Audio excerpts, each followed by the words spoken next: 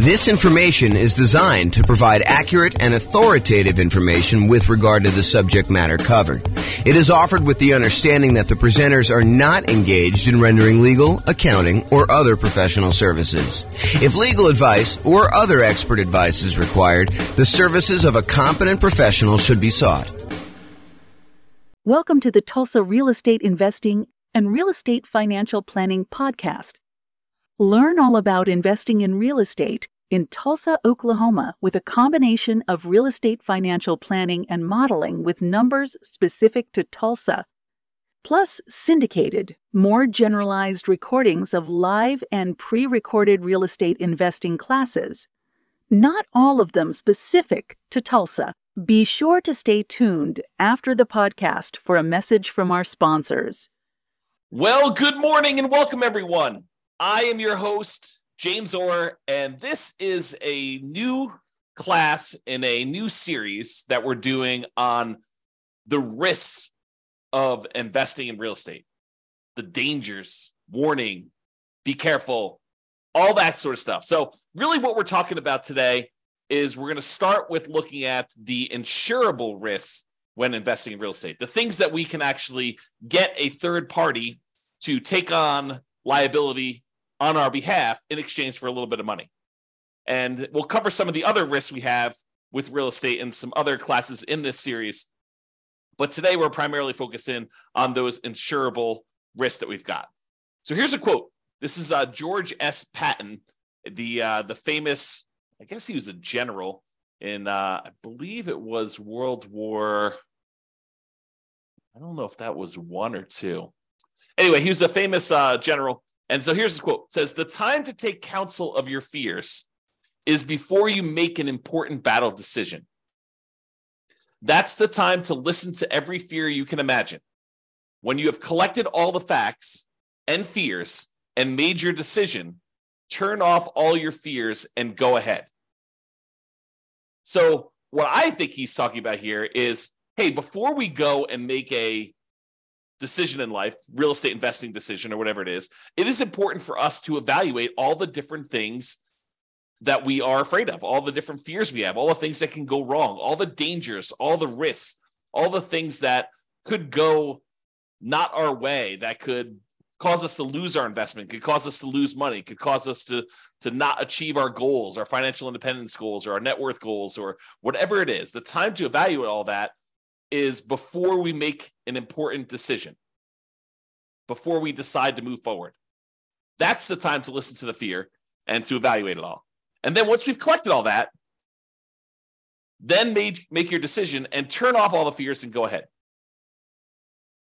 So what are your fears related to investing in real estate? And we're going to go over those in this series of classes. But today, I'm primarily going to focus in on the risks that are insurable, the fears you have about things going wrong with a property that you may not want to be super afraid of because they could be easily covered. They could be easily taken care of by someone else by paying them a little money. I want to talk about this idea of risk, and specifically, I'm going to talk to you about this idea of a risk matrix. So if you imagine for a minute that there are things that can happen in life that happen super frequently, like, you are much more likely to see this, like an issue going on with the tenant paying late. I mean, I think that's a relatively likely sort of thing, right? The tenant paying late. And honestly, the tenant paying late on a severity scale, yeah, it's not ideal, but as long as we have proper reserves, it's really not that severe.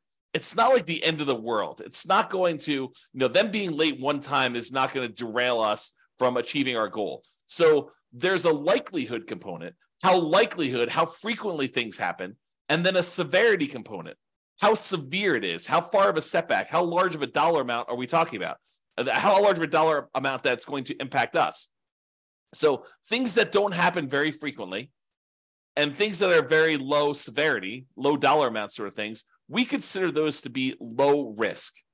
In this case, we're going to call that 1. If we're kind of looking at this matrix of likelihood or frequency on the left side and then severity along the top. And then you can see that we multiply these together and we get like a numerical measurement. So a severity of 1 and a likelihood or frequency of 1 gives you a low risk of 1. If the severity increases, but it's still very likely, it might be a kind of risk measurement of 2, because it's a 2 on severity and a likelihood of 1. If something is still, not very likely at all, and it happens here where you have medium 3, then that becomes a severity of 3, where it becomes really expensive for us, but it doesn't happen very often. Then you've got stuff where it's increasingly likely, where this was low likelihood, this was medium likelihood, and this was high likelihood, and you can see how the risk kind of grows there. Really, the danger zone, the highest risk for us, are things that are very likely to happen and very severe when they do. That's risk number 9 here. And so, something that is likely to happen very often and is a high dollar amount, those are the riskiest things for us to think about.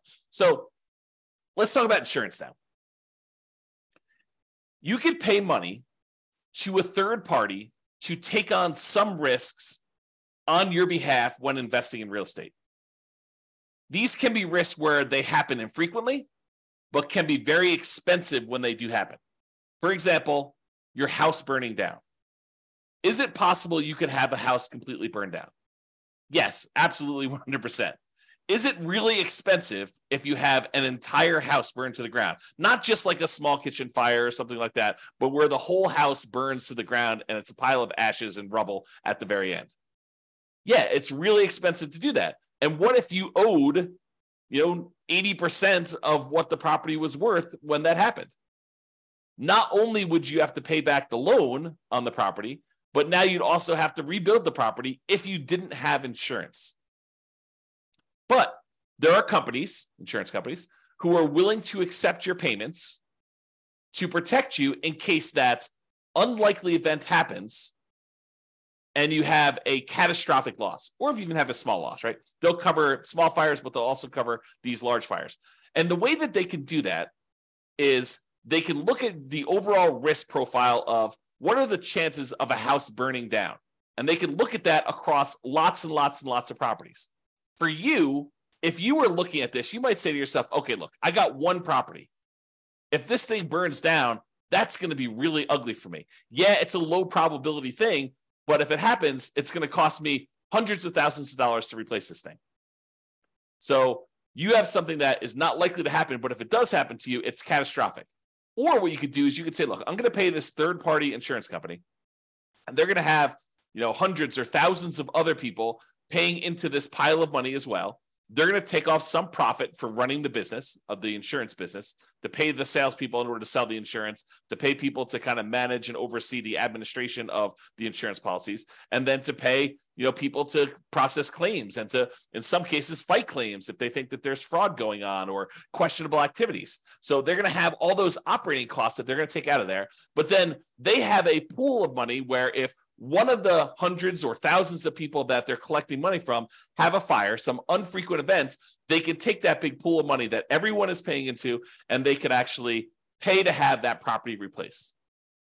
And because each individual's person's chance of having a fire is really, really low, but over 1,000 properties, it is a higher chance that there is going to be a fire on one of those 1,000 properties, they are likely to pay out a bunch of money on that thing.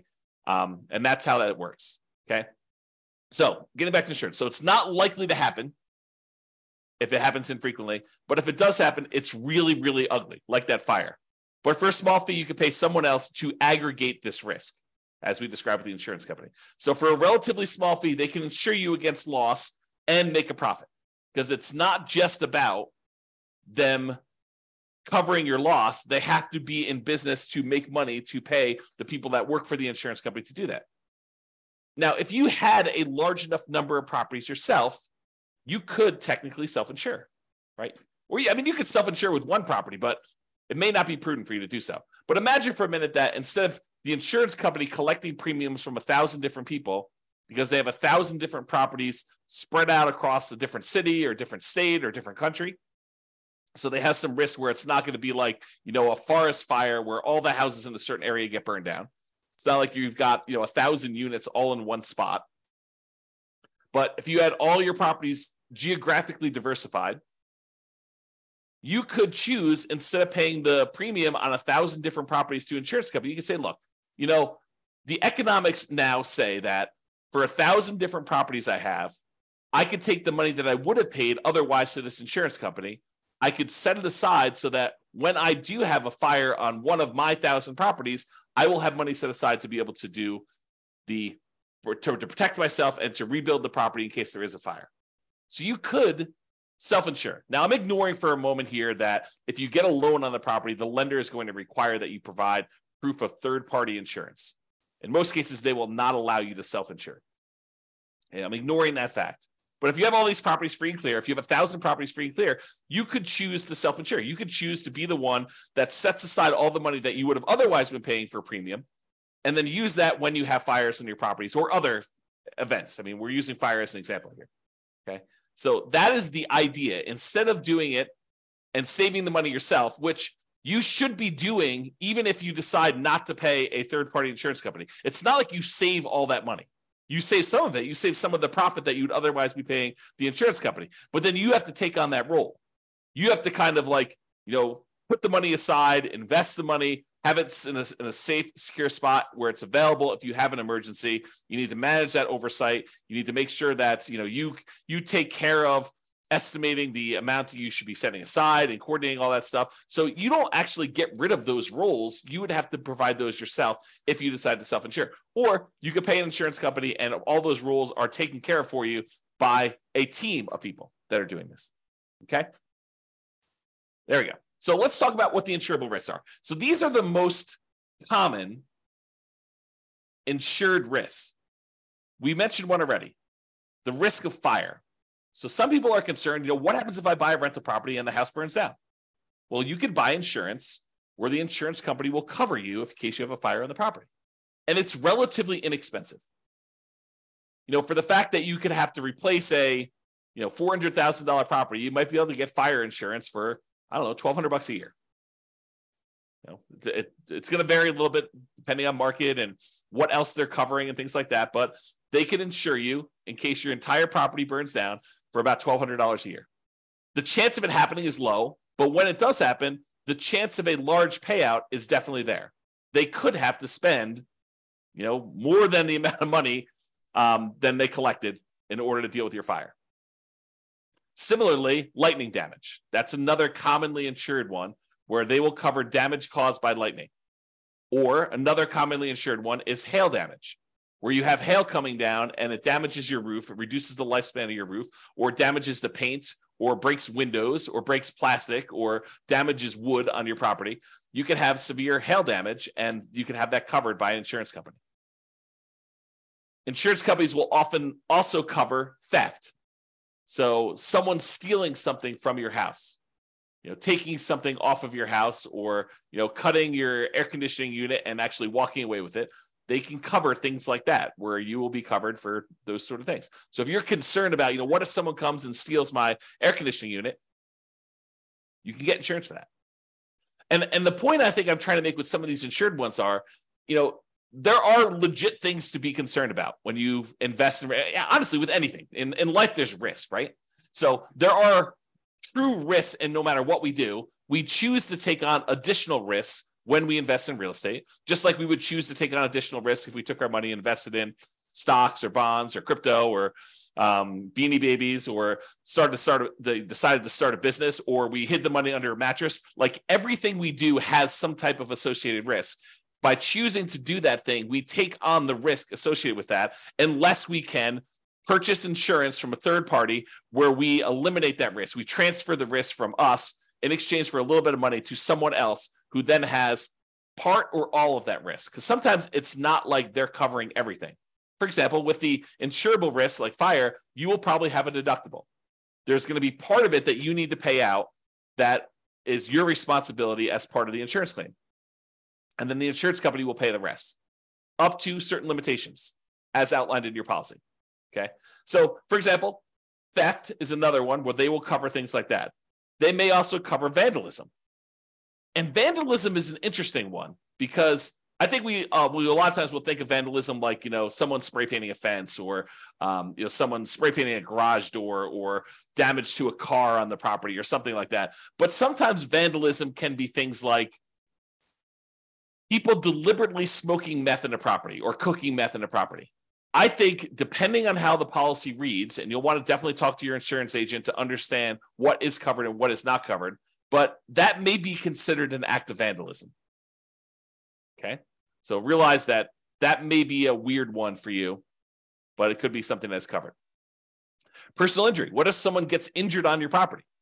You hear a lot about this in like asset protection classes where we talk about protecting yourself when you acquire these properties, protecting yourself and protecting the other properties you own from being taken in case somebody gets injured on the property or you injure somebody driving around town or doing something else. Like there's insurance you can buy to protect yourself from somebody coming after you for an injury that they had or sustained on a property or that you caused them somewhere else. So personal injury. And then liability. If you do something wrong that was not intentional or deliberate, but it was accidental, there is insurance that you can get that covers some additional liability there. Okay. And I'm not an expert on insurance. You really need to go talk to your insurance agent to understand like what is covered and what is not covered. Don't go to them and say, but James told me that it works this way. Understand that what your policy says, what is written in your policy is going to be what is covered. And get clarity from your insurance agent. That's part of what you're paying them for, is to help you understand what is and is not covered. And ideally, you want them to give you their opinion in writing so that you have it written down somewhere in case it ever comes up in the future that you need to have some type of discussion about why something is or is not covered when you thought it was. Okay, so those are probably the more commonly insured risks: fire, lightning, hail, theft, vandalism, personal injury, liability. Okay. Now, there are some less commonly insurable risks. For example, loss of income. Something happens to your property, like a fire, and now you no longer have rent coming in while you're waiting 6 months for the insurance company to get the adjuster out there to get approved, for the money to be actually sent to you, for you to line up all the contractors and get all the work done. And, you have, 1 month of demo to take down the stuff that was burned and left there. And then it takes you another couple months to get everything else done in order to get it built out. And then by the time, 2 months later, it might be 6 months or a year by the time you get your property back working. And guess what? You have a mortgage payment that is due every month, even though the property is burned down. So potentially problematic. So you can get insurance that covers loss of income, where you're unable to collect on the property because the condition of the property is there. You can get the insurance company to actually give you money as part of the policy. I mean, you're paying for this insurance. It's not free. You pay them money so that if you have loss of income on the property where you're unable to collect income on it, then they can actually pay you so that you can then use that money to pay your insurance company, your mortgage company, taxes, insurance, like all that stuff. Okay, so loss of income is a type of insurance, not as common as fire policy, but many landlord policies do include this. So ask your insurance agent about it. Make sure that if it's something you want to pay extra for, that you can get it. And we've been talking a lot about the idea of improving cash flow and increasing cash flow on rental properties. And the issue I think we have for a lot of folks is that some of these things you are deliberately choosing to have lower cash flow. You're voluntarily increasing your expenses by getting more and better insurance coverage so that should something happen, your cash flow is saved, right? Because if you decide not to get insurance for loss of income and then something does happen on your property, you could have 6 months of zero rent coming in. That would be really ugly on cash flow. So instead of doing that, maybe we choose to pay, I don't know how much it is, but maybe it's $20 or $25 more per month to have this loss of income coverage on our insurance policy. I have no idea what the number is, right? Because I don't actually handle my insurance. Tammy does. But the idea is you could choose to have $25 per month less in cash flow normally in exchange for, should something happen, you're not going to have as severe of a loss where it goes down to zero. And then you need to weigh that and determine if that's worthwhile for you. Okay. So another less commonly insured risk is flood. If a property is in a flood zone, the lender will often pull a flood certification to find out if it isn't a flood zone. And if it is, they may require you to have flood insurance in order to protect them in case there is a flood in that particular property. But you can voluntarily choose to get flood insurance as well. It's not that if the lender doesn't require it, I don't need flood insurance. That's not true. Just because your property isn't in a, federally recognized flood zone, I'm using that in quotes, right? Like it shows up on the map as a, 100-year flood zone or 500-year flood zone or whatever the numbers are. Again, talk to your lender if you need to understand the details, because I just understand the general idea. But if you were in a flood zone, the lender may require it, but it doesn't necessarily mean just because you're not in the flood zone that you can't have flooding. There are times when unexpected things happen and you could have flooding in a different area. And flooding is not always defined in a way that you might think.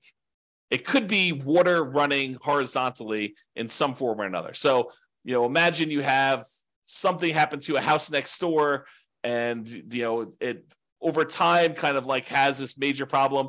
And then there's a massive release of water from that thing, like a pool or something. And then that pool actually floods into your yard and there's horizontally moving water.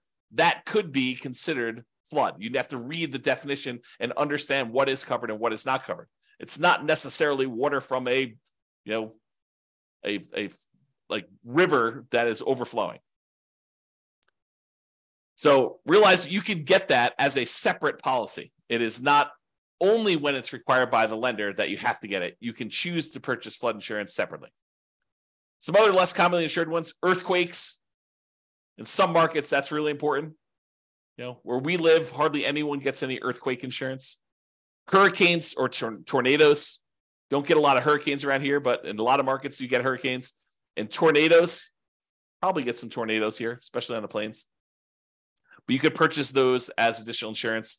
You can get insurance to cover if somebody cooks or smokes meth in your property. And you can test the property for meth before you make your purchase. And you could test it after each tenant moves out. Now, is it practical to do that? What's the cost of a meth test? To get an industrial hygienist in there in order to test to see if there's meth showing up in the property. I don't know.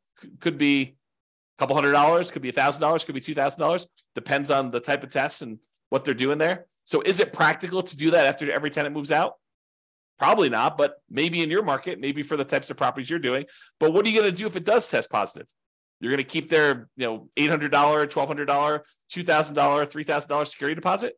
Might not be enough to cover you for the meth there. So may want to make sure that if you're concerned about that you can get insurance and that it does cover that. Now, does every insurance company have to offer you all these insurance policies? Do they have to insure things like fire? No, but I think most of them will. Do they all have to cover things like meth? No. Can you possibly purchase additional coverage for things like meth? Yes. Might you need to go to a additional third-party insurance company to get that additional coverage for meth? Maybe. And you can get the last of the less commonly insured things are rent guarantees. So you can purchase, if you're paranoid, you're like, look, I want to invest in real estate, but I'm really, really nervous that my tenant is not going to pay rent. That they're going to lose their job and they're going to be unable to pay. You can technically go purchase rent guarantee insurance, where it guarantees you rent if the tenant doesn't pay. So you can go and do that. You can purchase that. It comes at a cost. So realize that there'll be a fee for doing that. So you're going to give up cash flow elsewhere in exchange for having that rent guarantee. I think a lot of landlords, a lot of real estate investors will choose to forego rent guarantee insurance and instead decide to set aside some money, mentally or otherwise, in the form of reserves in case a tenant doesn't pay rent. But you can get that insurance. All right, let's do a brief discussion on deductible size. First, let's talk about what a deductible is. A deductible is the amount of money you're responsible for before the insurance kicks in. So let's say your deductible on hail damage is $2,000. Basically, if there's less than $2,000 worth of hail damage, you're paying that claim. So you make a claim with your insurance company, they send an adjuster out, they say, look, the total amount of damage is $1,800, your deductible is $2,000, so you're responsible for this $1,800. Okay. And you pay a certain dollar amount for the insurance and that deductible amount. If you decide, look, I want to have a $500 deductible, they'll say, sure, we'll allow you to do a $500 deductible, but then the insurance cost, the amount of the premiums you're going to pay in order to get that insurance will be higher than someone with a $2,000 deductible. Or you could say, look, I want a $10,000 deductible. I will cover everything up to the first 10K, but after that, I want you to come in. The insurance company say, that sounds great because we're much more likely to see these small amount claims. So if you want to do one where you pay the first $10,000 and then we only cover after that, we will let the premium be much lower. You will have to pay in less in premium in order to do that. So it's this balancing act between how much you willingly have as a deductible versus how much you're paying on premium and how much that's impacting cash flow. And they both impact cash flow, right? Because if you have a small claim, let's say it's that $1,800 worth of hail damage, if you have to pay that $1,800 out because you set your deductible at $2,000, well, now that $1,800 is an expense, so you've reduced your cash flow by that. But maybe in order to reduce your deductible to $1,000, it costs you, $30 a month in order to have that lower deductible with your current insurance coverage. So you choose to have $30 per month, less cash flow, or at some point you might have to pay that $1,800, or that's really the difference. If it went down to $500, be $1,300 difference or whatever it was. Okay. So if your risk tolerance is very, very low, you could choose to keep your insurance deductible very, very low. You could say, look, I don't want any surprises. I want my deductible to be $500. And if something is less than $500, I'll take care of that. But if it's over $500, then I want to make a claim and I want the insurance company to pay for that, anything over the $500 costs. Okay. So then if you have a claim, you need to come out of pocket very little. However, your insurance premium will be much higher, which will impact your cash flow.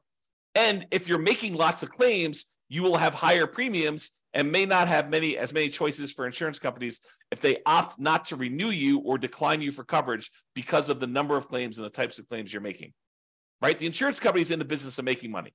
And if they find out that you as a person are making a lot more claims than the other people that they're selling policies for, they may choose to say, okay, we're just choosing not to renew you.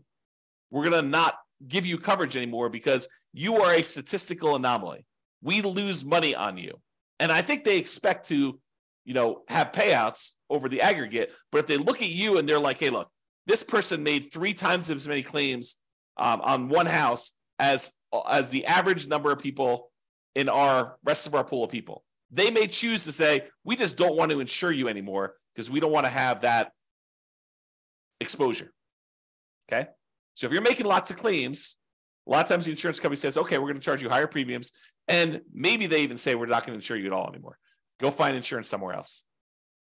Okay. Now, my personal preference, and you can do whatever you want, my personal preference is to partially self-insure by having a much higher deductible, lower insurance premiums, and paying for the smaller claims out of pocket. So my preference is I want to have higher deductibles. If a little thing comes up, I'm not going to make a claim to the insurance company. I think of insurance as more of a catastrophic. If major stuff happens, then I want them to come in and I want them to pay for stuff. I'm not going to usually make a claim. Like if we had a hail damage one for $1,800 and my deductible is $1,500, I am not making a claim for them to pay $300. I don't want to have that as a claim on there. I'm just going to cover it. And my general rule of thumb is I want to see the amount the insurance company, 2 or 3 times the deductible amount. So if it's $3,000 worth of hail damage and my deductible is $1,500, then maybe I'm making a claim. More likely I want to see it even higher than that. I want to see the total amount of damage is $4,500 and my claim is my deductible is $1,500. And that's sort of like the 2 to 3 times the deductible amount. And there are lots of exceptions to this rule, right? I think, it doesn't have to be 2 to 3 times if we're talking, I guess it would be that with the deductible size, but, are we talking like, $50,000 size? Maybe I do choose to do it when it's not 2 times that. So there are lots of exceptions. So be prepared if you do that to pay 2 or 3 times your deductible amount for repairs. So you shouldn't be thinking to yourself, okay, well, as long as I have $1,500 set aside for my deductible, then I'm good to go. There's some people that think, the amount that they should have in reserves is related to the size of the deductible on the property. I don't think that's true because these are not the only risks you have. Insurable risks are just one of the risks we have when we buy rental properties, which we'll cover in future classes. Okay, so that's it. That's the discussion on insurable risks when investing in real estate. So in conclusion, life has risks. We have risks we face every day.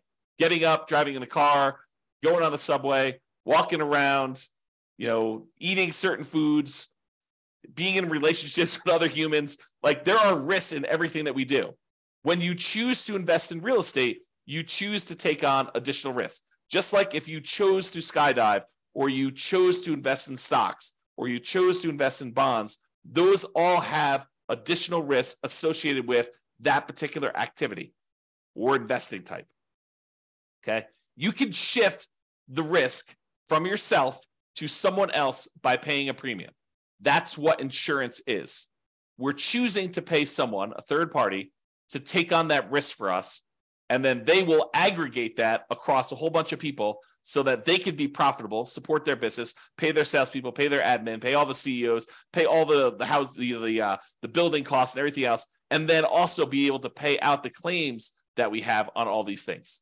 So yes, you are paying more than probably what it costs you, but if you're insuring like 1 or 2 or 3 or even 10 properties, you don't have enough of the properties to really have a good way to kind of spread that risk out over a large number of things.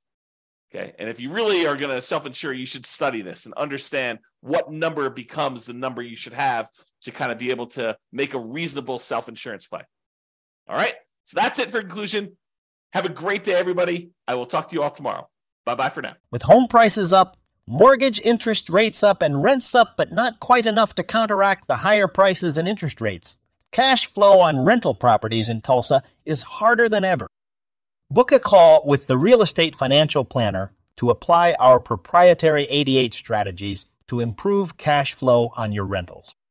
See the show notes for a link to schedule your call and improve your cash flow today. If you're a real estate agent, lender, or professional in Tulsa that wants to help our real estate investor listeners, consider reaching out to learn about collaboration opportunities with this podcast. We'd love to add more value to our listeners by having you assist our investors buy, sell, and finance their real estate investments. See the show notes to schedule a call to discuss collaboration opportunities.